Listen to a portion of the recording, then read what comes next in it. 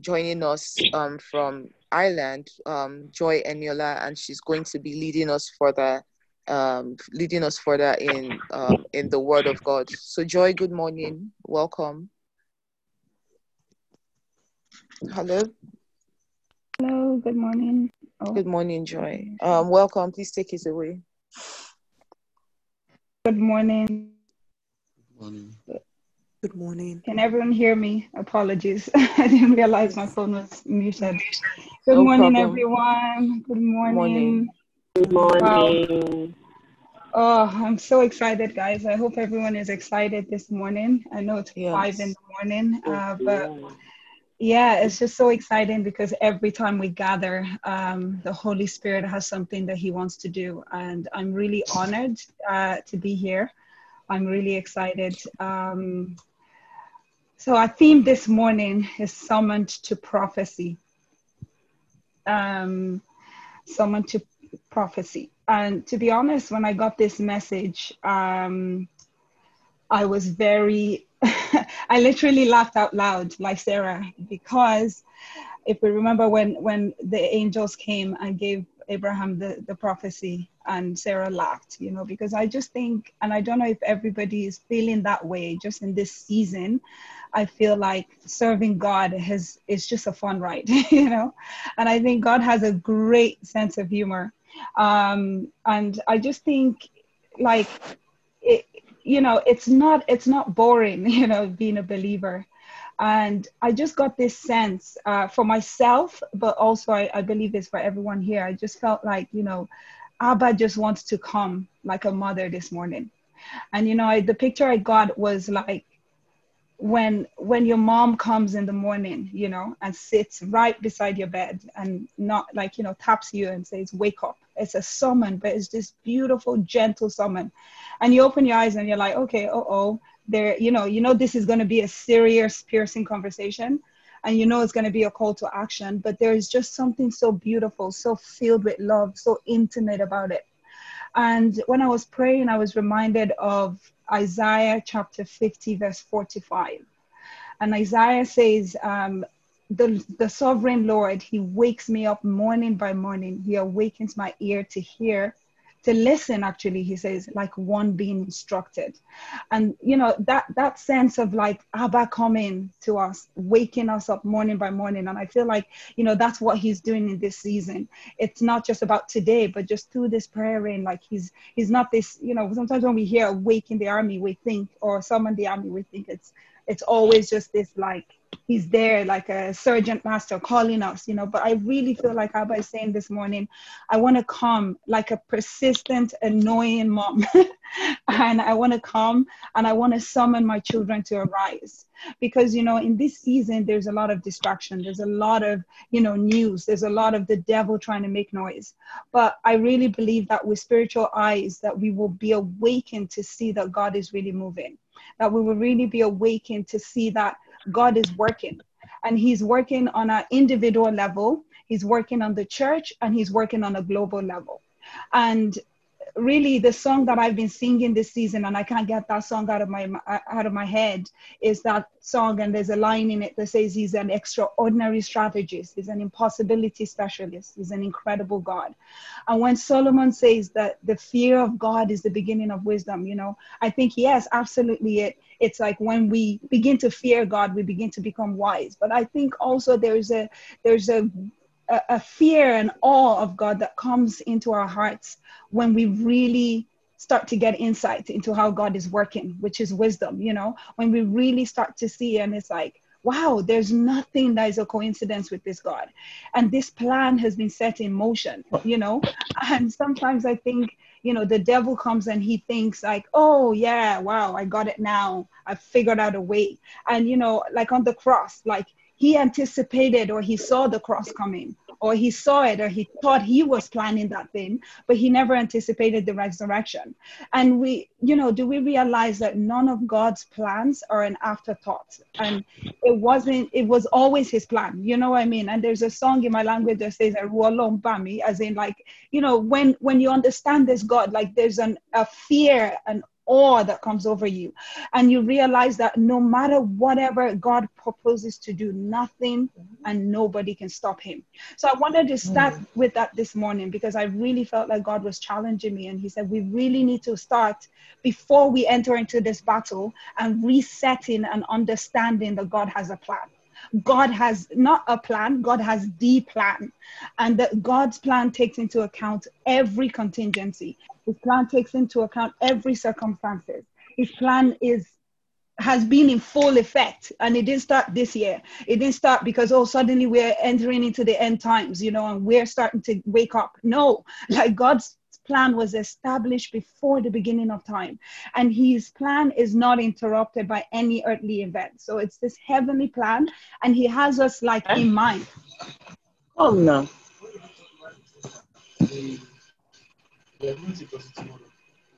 I should do. Please carry on, Joy.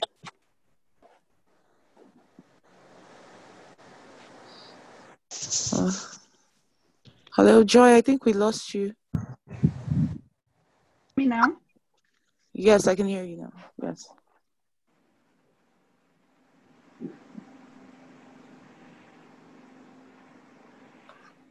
You're muted again.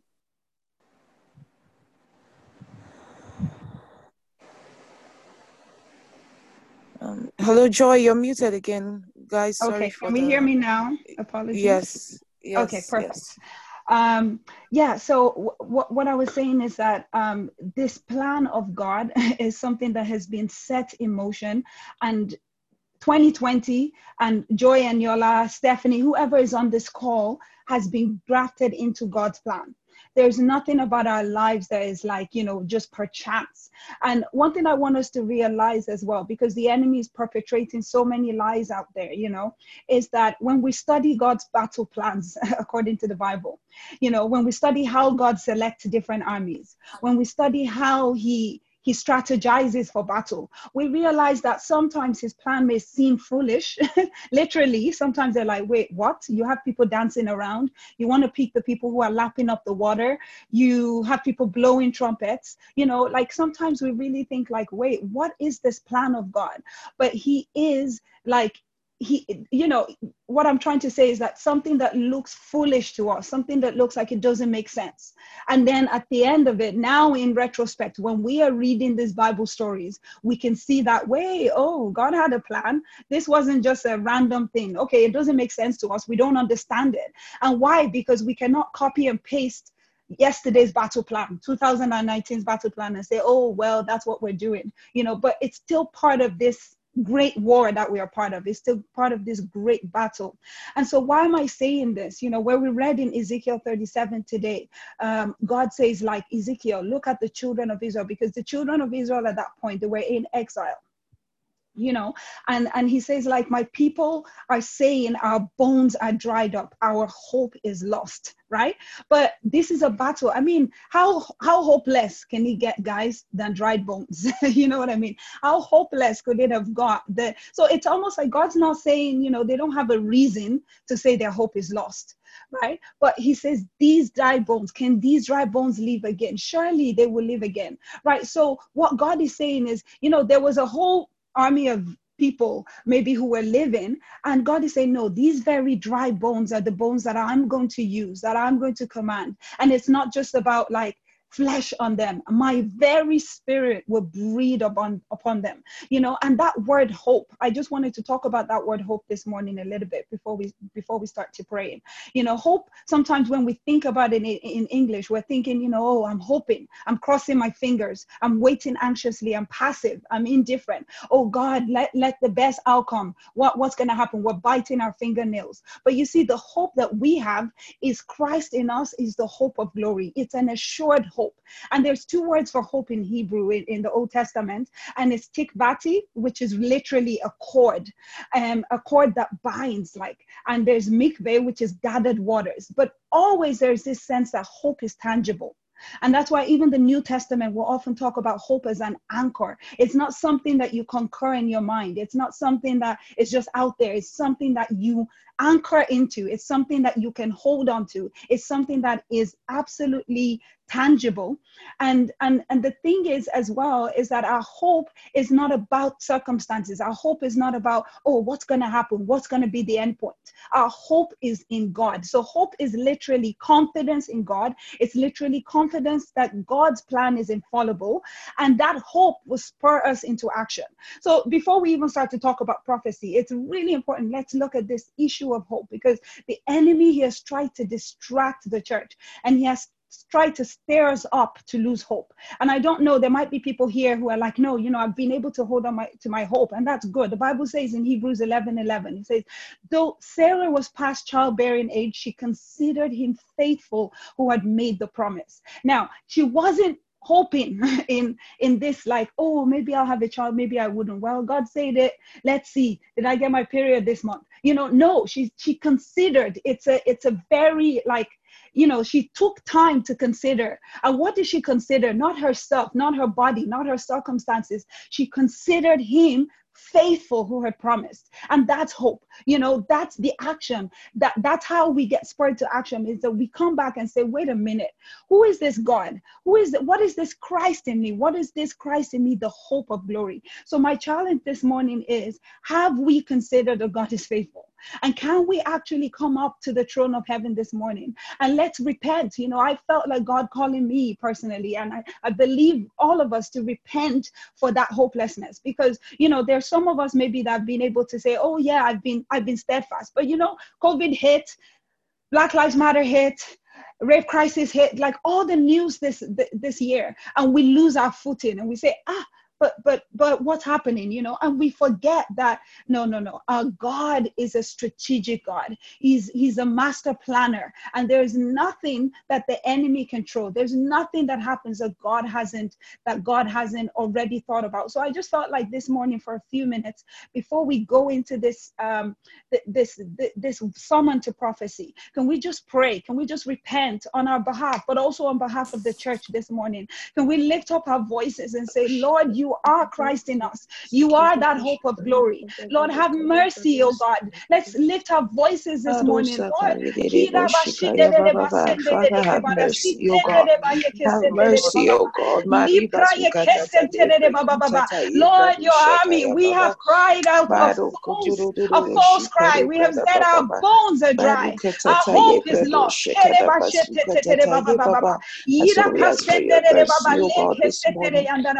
Our hope is not in our flesh, Lord. Our hope is not in our own breath, Lord. The Bible says it's not by power, it's not by might. It's by my spirit, says the Lord. And our hope is in you, oh God.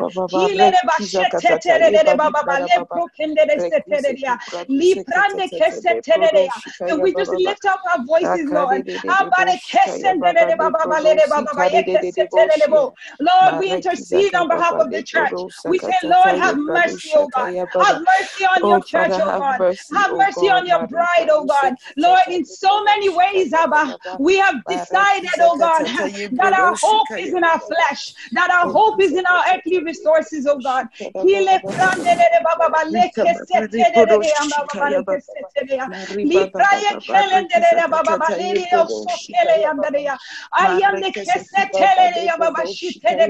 Lord, have mercy. Lord, have mercy. Lord, we declare this morning, let's just begin to declare this morning, you are Christ in us. You are our hope of glory. Our hope, oh God, is not in circumstances. Our hope is not in the flesh. Our hope is not in what we see, oh God. Our hope is in the breath that comes from the heaven. Our hope is in the breath that comes from heaven. Our hope is in your infallible plan, oh God. Our hope is in the spirit that moves. The spirit that moves, oh God. The spirit that has been here since the day of Pentecost. Poured out upon the earth.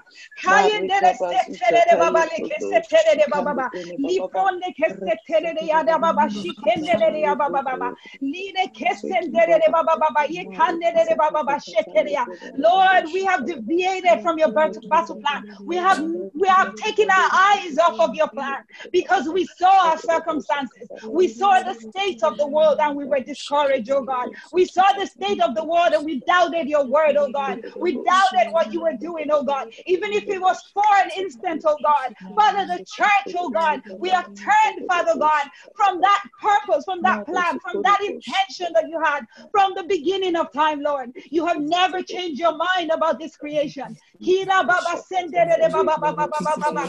Ifrayi kesetere de baba lende kere de baba baba. Lire kesetere de baba baba baba shekendere ya. In Jesus' precious name. Amen. In Jesus' precious name. I was reminded about the children of Israel and their story when they were in the wilderness. See, in Numbers chapter 1, right? After God gives them the law, God says to Moses, he says, I want you to count all the children of, count all the men in Israel. He said, I want you to count them from 20 upward. And, you know, God clearly says to them, I want you to count them according to how many of them are able to go to war, right? This is in Numbers chapter 1. And then we have a few chapters down, it details like, okay, this is how they took the census. And literally, it couldn't have been more than a month or two later, we come to the story of when the spies are sent into the promised land, right? And you know, they come up, the spies, they came up and they said, wow, this land is exactly like God described. It is the land flowing with milk and honey, but they said, there's giants in the land, right? They said, oh, but we were like grasshoppers. And you know, sometimes I'm thinking, wait a minute, God just literally told you to count yourselves, that you're going into battle, that you're going into war.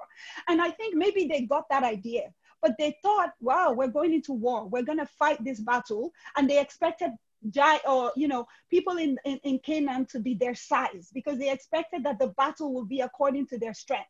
But you see, what threw them off is that they saw giants and they said, wait, our battle plan isn't well enough. We can't strategize to win this, you know, to defeat these giants. We're like grasshoppers. And suddenly they forgot that, well, God who called you to line yourself up according to the battle, he knows that you're going to face a battle. Do we get what I'm saying? He knows that, right? You're coming up against something, but they thought, like, sometimes it's not really that we don't think that we're going into battle, but when we come to the face of battle, we go, oh, wait a minute. Like, you know, we start to look at my resources versus like what it is that is in front of me. And then we lose hope, we lose faith, we lose our confidence. But because our confidence is not in our armor this morning, our confidence is not in our own, resources, our own power. It's not by power, it's not by might. Our confidence, the children of Israel, they were seeing themselves in exile. And the word of the Lord had come already that they were going to go to exile, right? They were seeing themselves in exile. They were like, we're dry bones. How can dry bones? You're saying that these dry bones will be the same dry bones that will bring the kingdom? No. So it's like we see circumstances and suddenly we forget the plan of God. So this morning we're going to pray again. We're going to say, Lord, have mercy on us, Lord. The Bible says in Hebrews 10 verse 23, it says, let us hold unswervingly to the hope that we profess. We say it with our mouth because he who promised, he is faithful. It's because of God's faithfulness to his plan. It's because of God's faithfulness to his word that we have a hope. So we're going to call on God once again today. We're going to say, Lord, have mercy. Have mercy on us, Father God, for looking at what was in front of us and for shaking, for shaking in our hope, for not holding on unswervingly to this hope, for not holding on to the promise that you made, Father God, both to our individual lives and to the church and to the nation and what you're doing in the nation. Your plan hasn't changed, Father God. Lord, we ask for your mercy this morning. Lord, we ask for your mercy this morning. Lord, we ask for your mercy, oh God. We ask for your mercy, oh God, this morning. Lord, we ask, Father Lord, in every way that we have not held on unswervingly to that hope that you've given us, that we have not held on to it. We ask your mercy, Abba, and we in receive the the name of grace, oh Jesus. God, to hold on to the hope that is in you, oh God. Father, In the we name of apologize, Jesus. oh God. In Jesus' precious Amen. name. Now we're going to cry out. We're going to say, Lord, anchor us once again. Anchor your church once again in your confidence. Anchor us once again in the hope that is the calling of Christ. Anchor us once again in Christ in us, the hope of glory. Lord, take our focus away from world events, life events, whatever is going on, Father God. Let our hope be in you, Father God. Remind the church once again in this season, Lord, that you have a plan, that your plan is infallible. Can we begin to pray? Thank you, Father, Lord. Lord, we ask that you anchor us once again in your hope Father, this for morning. you are the We ask, anchor of Father our Lord, that soul, you oh anchor God. us, Lord, Your in word, that your word confidence is the in you, anchor of Father our Lord. soul, oh Lord, God. our hope is Father, not of Lord, and wish, so oh in the God. name Our of hope is Jesus, we confidence, ask, oh oh God, God. that you Our anchor hope us is once more. confidence, oh God. Anchor us Heaven on once earth, more this in is your something that confidence that you we have in determined you. before the foundations of the earth, oh God. You said every knee will bow, every tongue will confess, oh God. This is not an afterthought, Lord God. This is a plan that you have hatched, oh God, even before the fall, even Anchor us before the once more, oh foundations of God. the earth, Father God. Lord, you knew what was ahead, and you still said it was so. You still called heaven and earth to be. Thank you, Father, Lord. Thank you, Holy Spirit. Lord, open our eyes, oh God, to see that you are unwavering in your plan, that you are unchanging in your plan, Lord, in the name of Jesus. Thank you, Abba. Amen. Thank you, Lord. Thank you, Jesus. We Amen. bless you for that Amen. hope. Lord, we just Amen. release that hope over us, every single person here, but over the church, oh God, over the nations, Lord God, in the precious name of Jesus, we pray. Amen. Amen. In Jesus' name. Right. So Amen. this morning, as I said, Amen. our theme actually is summoned to prophecy. And I want to talk very briefly, and I know it's 5 a.m., so please bear with me because there's a little bit of like, roller coaster because, we don't have a lot of time. But I really felt like sometimes when we talk about, prophecy and prophets, I really felt like, and personally for me, sometimes I've gone through this season where, I'm like, okay, prophecy, that's not for me. Or prophet, I'm not a prophet, and I really felt like God is saying, let's go back, let's actually see.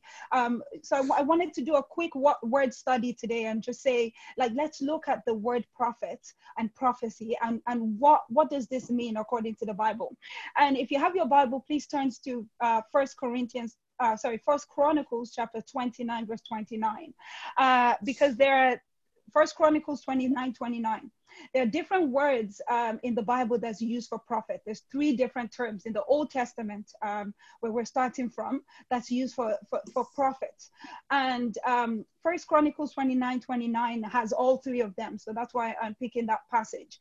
It says, the acts of King David from first to last are written in the Chronicles of Samuel the seer, and in the Chronicles of Nathan the prophet, and in the Chronicles of Gad the seer. So we have 2 words there. We have 2 people there who are described as seers, and we have 1 person there who's described as a prophet.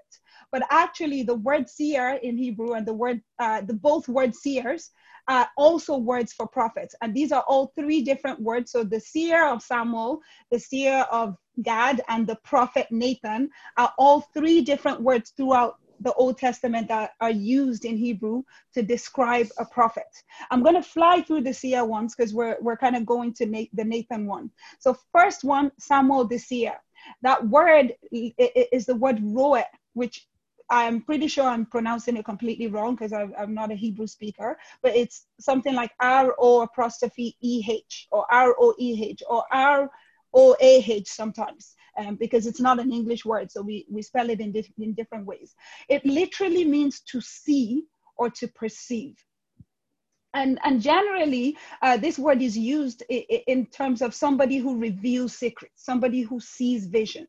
And this term is used a lot of times for prophets, but it's usually used to describe a prophet's encounter with God or a prophet who sees. So for example, that Ezekiel, where we were reading this morning, and when God brings him and God says, look, Son of Man, that, what he's seeing, that interaction and that encounter with God, he is acting in the position of a prophet who sees. So we can say Ezekiel is a seer. He's not just a seeing prophet, but he's definitely a prophet who sees. Another example is Jeremiah, and this is in Jeremiah 1:11-13, when God brings Jeremiah and he says, Son of Man, what do you see? And then God says to him, you have seen well. So there are prophets, specific prophets in the Bible who have that gift of seeing specifically. And that's a very specific gift. Zechariah is another one. In Zechariah 1:18-20, he sees in a vision. And Isaiah is another one as well. And of course, if we're looking at New Testament, we think about John in the book of Revelations, because John is brought to the island of Revelation, island of Patmos, and he is able to see certain revelations. So this is a type of a prophet. This is a word for a prophet that is used to describe when a prophet is seeing, when a prophet is encountering a vision. So then the second word that I'm going to be talking about is the second word there that talks about Gad the seer, and Gad is I don't know if we know the story, is basically David's seer. He's described as, or David's prophet in 2 Samuel chapter 24 verse 11, when the word of the Lord comes to the prophet Gad for David, but he describes him as a seer. So again, this is the word kozeh, which again I'm sure I'm pronouncing wrong. It's Khozeh, kind of something like that. And it's basically, again, it means to see in a vision or to perceive. And this word is usually used for prophets, mainly who would act as an advisor, or prophets who have a specific kind of like mandate for wisdom or for counsel. And the prophet Amos is described also as a kozeh. He's described as a seer, but it's this particular word seer in Amos chapter 7 verse 12.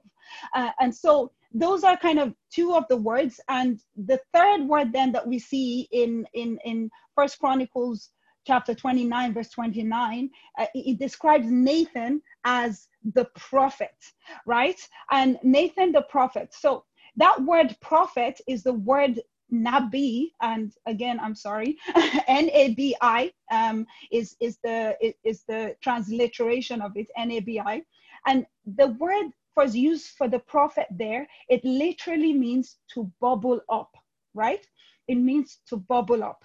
And usually it describes somebody who is stirred up in spirit and who speaks as a result. So it's something that, it's happening within, or it's happening always as a result of the spirit, and always as that kind of functions then as, so it's a response, I suppose, that comes from that bubbling up that happens when the spirit comes upon a person.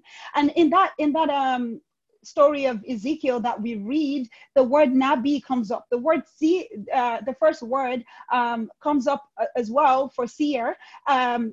But that word Nabi comes up constantly. And it comes up especially, when he says this, the hand of the Lord was upon me, and the spirit of the Lord led me. And, he's describing, and when God says to him, son of man, prophesy to these bones, he's saying, son of man, what is inside of you? That word, he's like, son of man, literally is like, son of man, bubble up out into these bones, kind of something like that. I hope that makes sense, because we don't really have a lot of time. And it's really like, it's almost like the spirit of the Lord is moving. God is having a dialogue, but God demands of the prophet to bubble up what is inside of him, what is stirring up. So when God says to Ezekiel, can these bones live? As a human being, maybe Ezekiel might go, well, what? But he knows what to say. How does Ezekiel know the response? Because the spirit of the Lord in that moment is interacting with Ezekiel. Ezekiel is not seeing this vision as a, just a layman, like an ordinary Israelite. And that's why he's able to say something that is contrary to what the Israelites are saying in that time.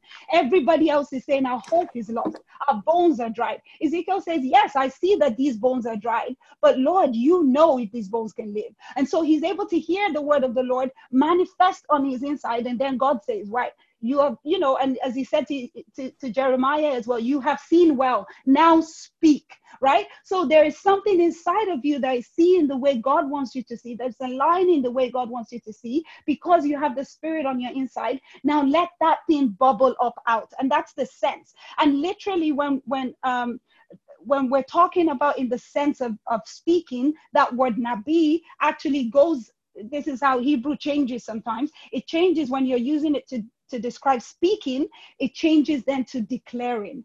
And, that's very interesting to me, because you see, when you are responding to something happening on your inside, according to the spirit, whatever you say then is a declaration. Does that make sense? So whatever you're bubbling up becomes a declaration. You might speak something where without the spirit, it's just empty words. But because you are interacting according to the spirit, because the spirit of the Lord has come upon you, and that thing is bubbling up, whatever response, that thing that comes out of you becomes a declaration. declaration for the world, right? So a Nabi then is a prophet and is understood to be one who is declared as announcing the word of God or declaring the word of God, right?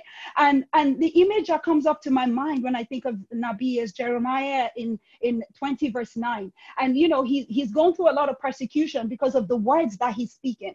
But he says, I cannot stop speaking because God's word is like, in my heart, is like a fire burning up, or it's like a burning fire shut up in my bones, right? That's that sense of something is inside of me and it needs to come out.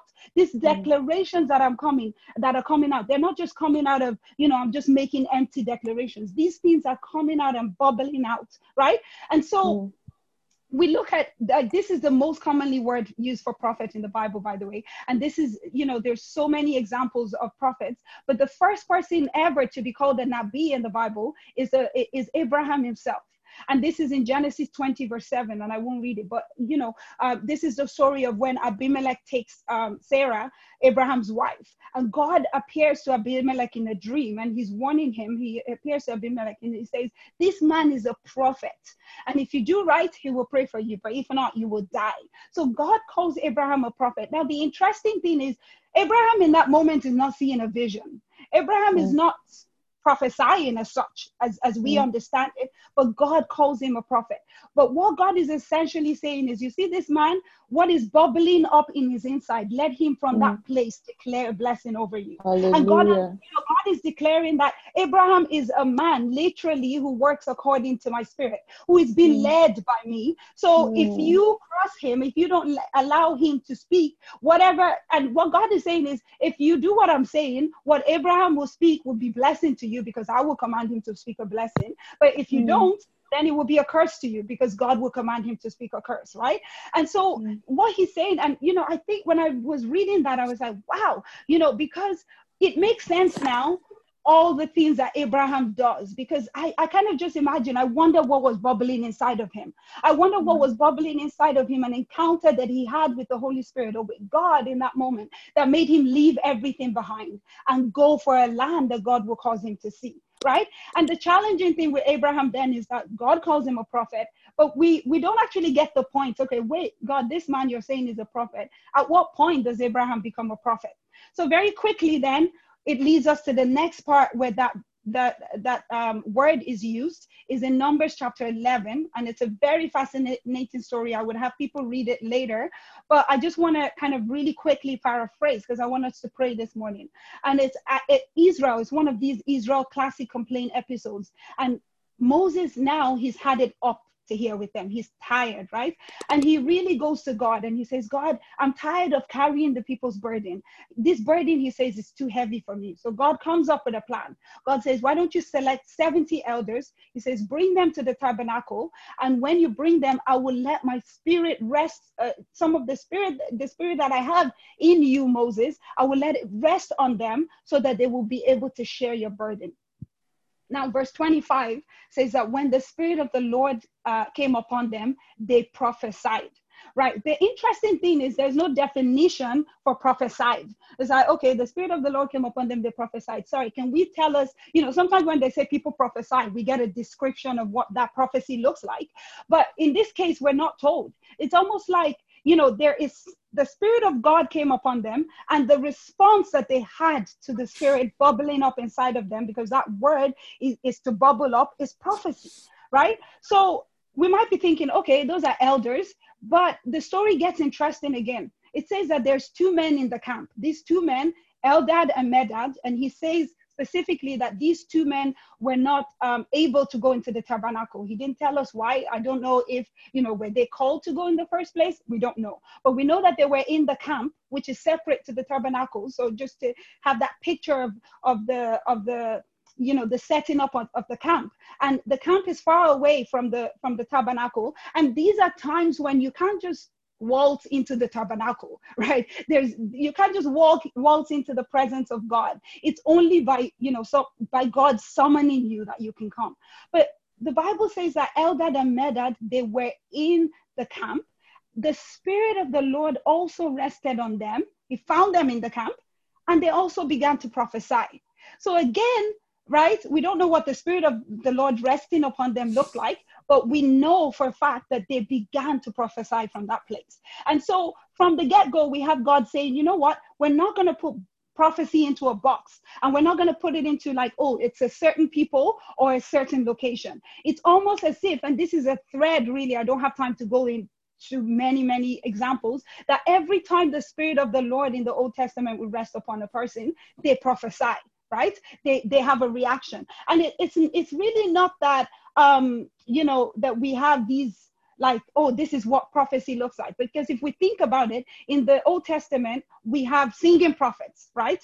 We have lamenting prophets. We have weeping prophets. We have action prophets. Some people, it says like they prophesied with harp. For Hosea, God told him to prophesy by marrying a prostitute. For John the Baptist, he was eating locusts, right? So there is no kind of singular way that we can say this is what a prophet looks like, and this is a box of prophecy, right? But prophecy is simply the spontaneous response to the outpouring of the Holy Spirit, right? Hallelujah. And there, it's this thing that bubbles up inside of us that comes because the Holy Spirit comes. And in that story that we read, some of the guys are in the camp and they're in shock. Like, how can these guys be in the camp and be experiencing the Spirit of God? So they run up and they told Moses. And Joshua says, Moses, you have to tell them to stop. This is an abomination, because we know that the presence of God is only supposed to manifest in the tabernacle, right? And Moses says, you know what? My desire actually is that everybody will prophesy. He said, my desire is that the Lord will pour out his Spirit, literally, on everyone, on all his people, and all his people will prophesy. And we know that this Moses' desire, literally, it's almost word for word, the prophecy of Joel in 2 verse 28, where he says, in that day, my Spirit will be poured out upon all flesh. Your sons and daughters will prophesy. And he goes on. But he says, as a response to the Spirit of God poured out upon all flesh. And it makes sense, right? Because he's not defining what prophecy looks like. He's saying that when the Spirit of God is poured out upon all flesh, your sons and daughters will prophesy. And we know that in the day of Pentecost, that prophecy was brought forth. The Spirit of God was poured out on the disciples. And Peter, when he's trying to explain it, I find it fascinating because it only says that they were speaking in tongues. But when Peter is trying to explain what is happening and why they are speaking in tongues, he goes back to Joel's prophecy, and he says, well, God says in those days that the Spirit of God will be poured out upon all flesh, and your sons and daughters will prophesy. This is those days. So he was saying our response, something is bubbling up. The Spirit landed upon us. Something is bubbling up inside of us, and our response is to speak in tongues. Does that make sense? So it's like this is a new dispensation almost of prophecy. And oftentimes, even through the New Testament, when we look at it, and if you do a word study of it, you see that when God, when people are baptized in the Spirit, oftentimes it says they speak in tongues, but also it says that they prophesy.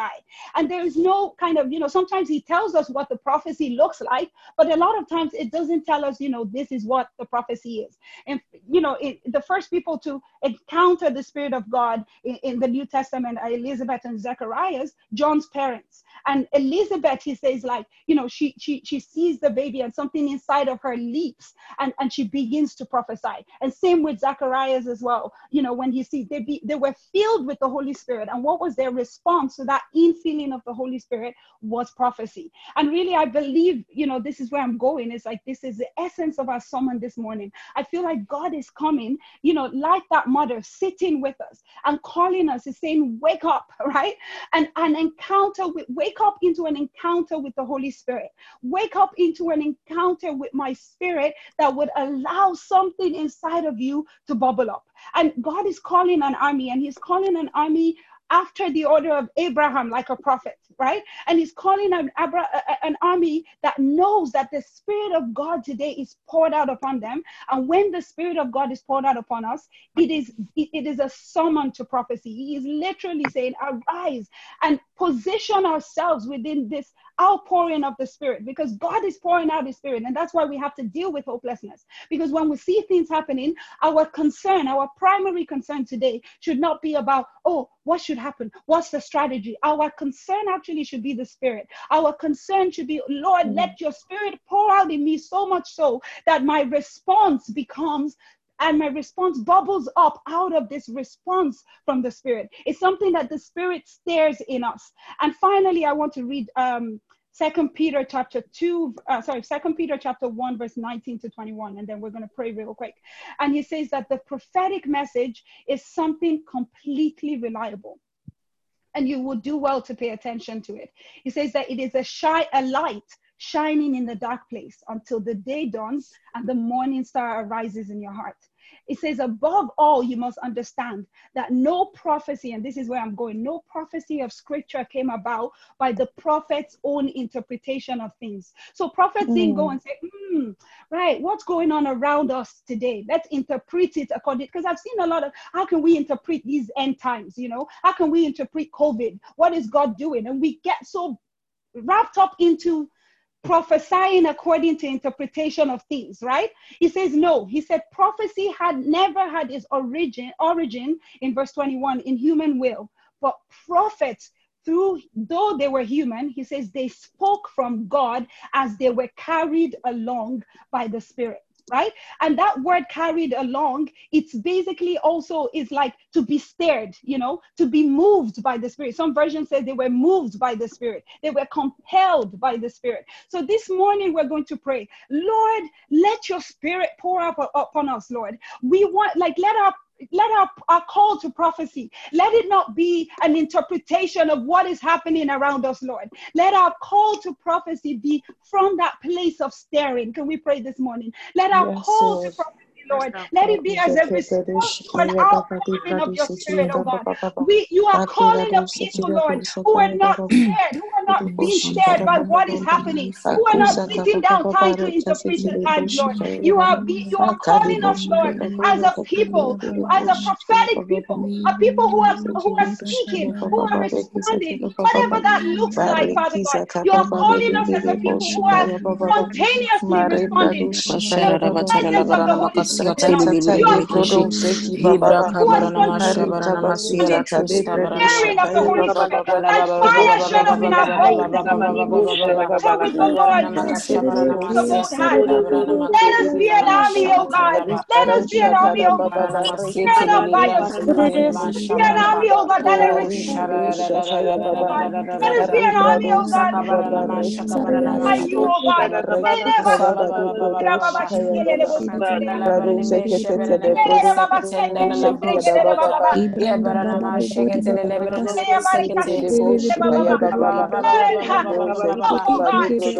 Oh God,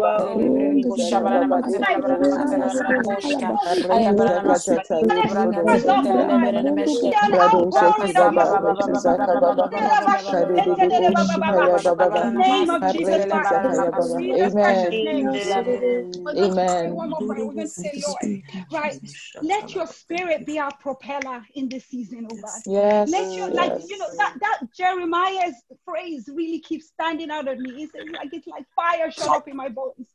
You know, when the Spirit of the Lord comes and he deposits something inside of us, we begin to do things that look foolish to men, but this is according to the plan of God.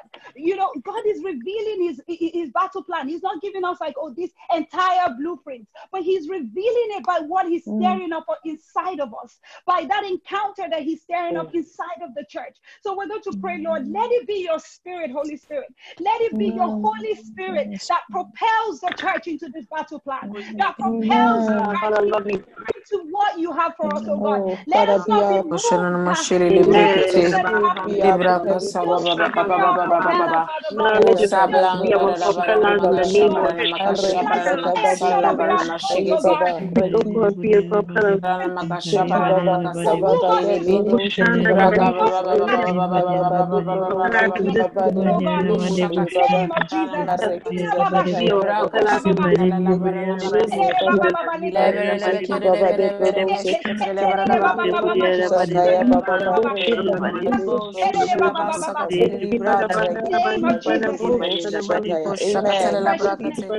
Finally, we're going to pray, and we're going to come against that fear that the enemy has tried. You know, the enemy has really tried to perverse prophecy, right? And it's very simple. Prophecy is just a response to the Spirit, right? But he's tried to perverse it.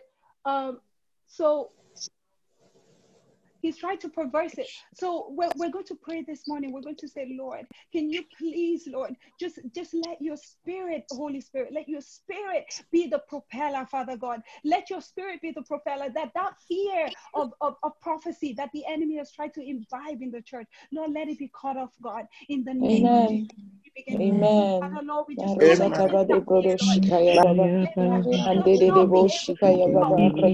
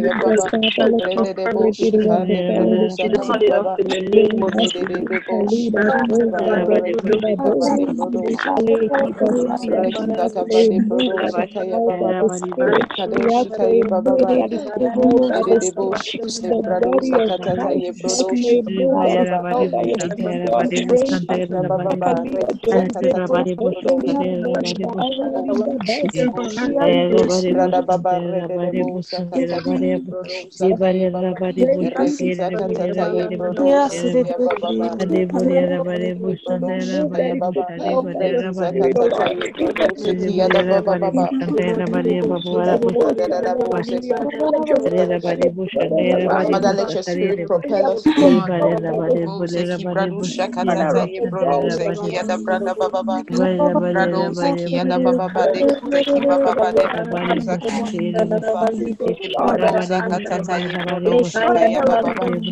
Father, we give you praise in the name of Jesus.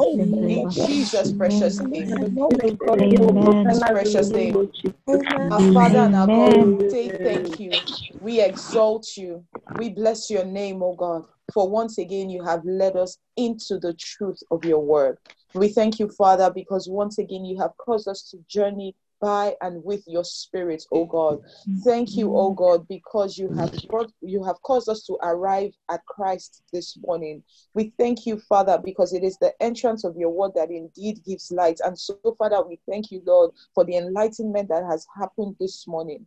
And so, our Lord, we ask, Lord, for the grace, oh God, and the ability, Lord, to take on the word that we have received, oh God, and to apply it into our lives in the name of Jesus. My Lord and King, I pray over everyone on this call this morning that you will cause us to arise in the spirit of prophecy, oh God, in this time and in this season, in the mighty name of Jesus, that you will cause our eyes to be open to see, oh God, Father, so that your testimony concerning us will be that indeed you have seen well, in the mighty name of Jesus. For Father, when you take a man on a journey, first you cause his eyes to see, that his perspective may shift. And so, Father, we ask, Lord, that there will be a shift of perspective for everyone this morning. There will be an alignment and a realignment, oh God, of our sight this morning, in the mighty name of Jesus. And Father, when you open our eyes to see, then you speak your word and you give your command. And so, Father, we ask, oh God, that even as you align our sight with yours, Lord,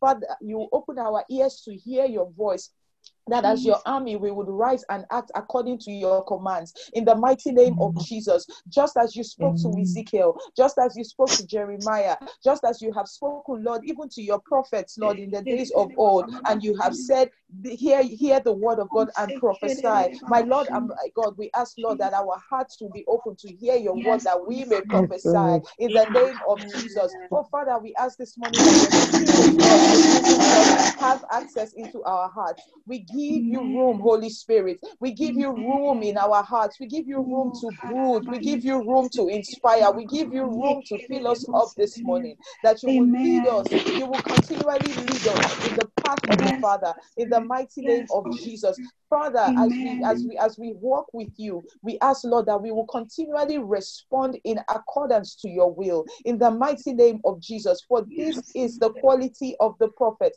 This is the character of the prophetic, oh God, to respond according to the will and according to the leading of the Spirit. My Lord and my God, I pray, Lord, that you will give us the grace to respond, Lord. You will give us the insights to respond, Lord. You will put the right response in our hearts, Lord, this morning, in the mighty name of Jesus. Oh Father, and when we speak, Lord, I pray that you will make our tongues like the pen of the ready writer, that we will speak a word in season, in the mighty name of Jesus. Father, we will not speak, Lord, according to this world. We will not speak according to the rising or falling, Lord, of systems, oh God, or the things that we see, oh God, on the earth. But Father, we shall speak as it is revealed to us from heaven. You will cause us to constantly be hearers of heavenly conversations, oh God. We speak against every distraction, oh God. We speak against every barrier, oh God, as we position and align ourselves in the place of waiting on you, in the place of consecration, in the place of fasting and prayer.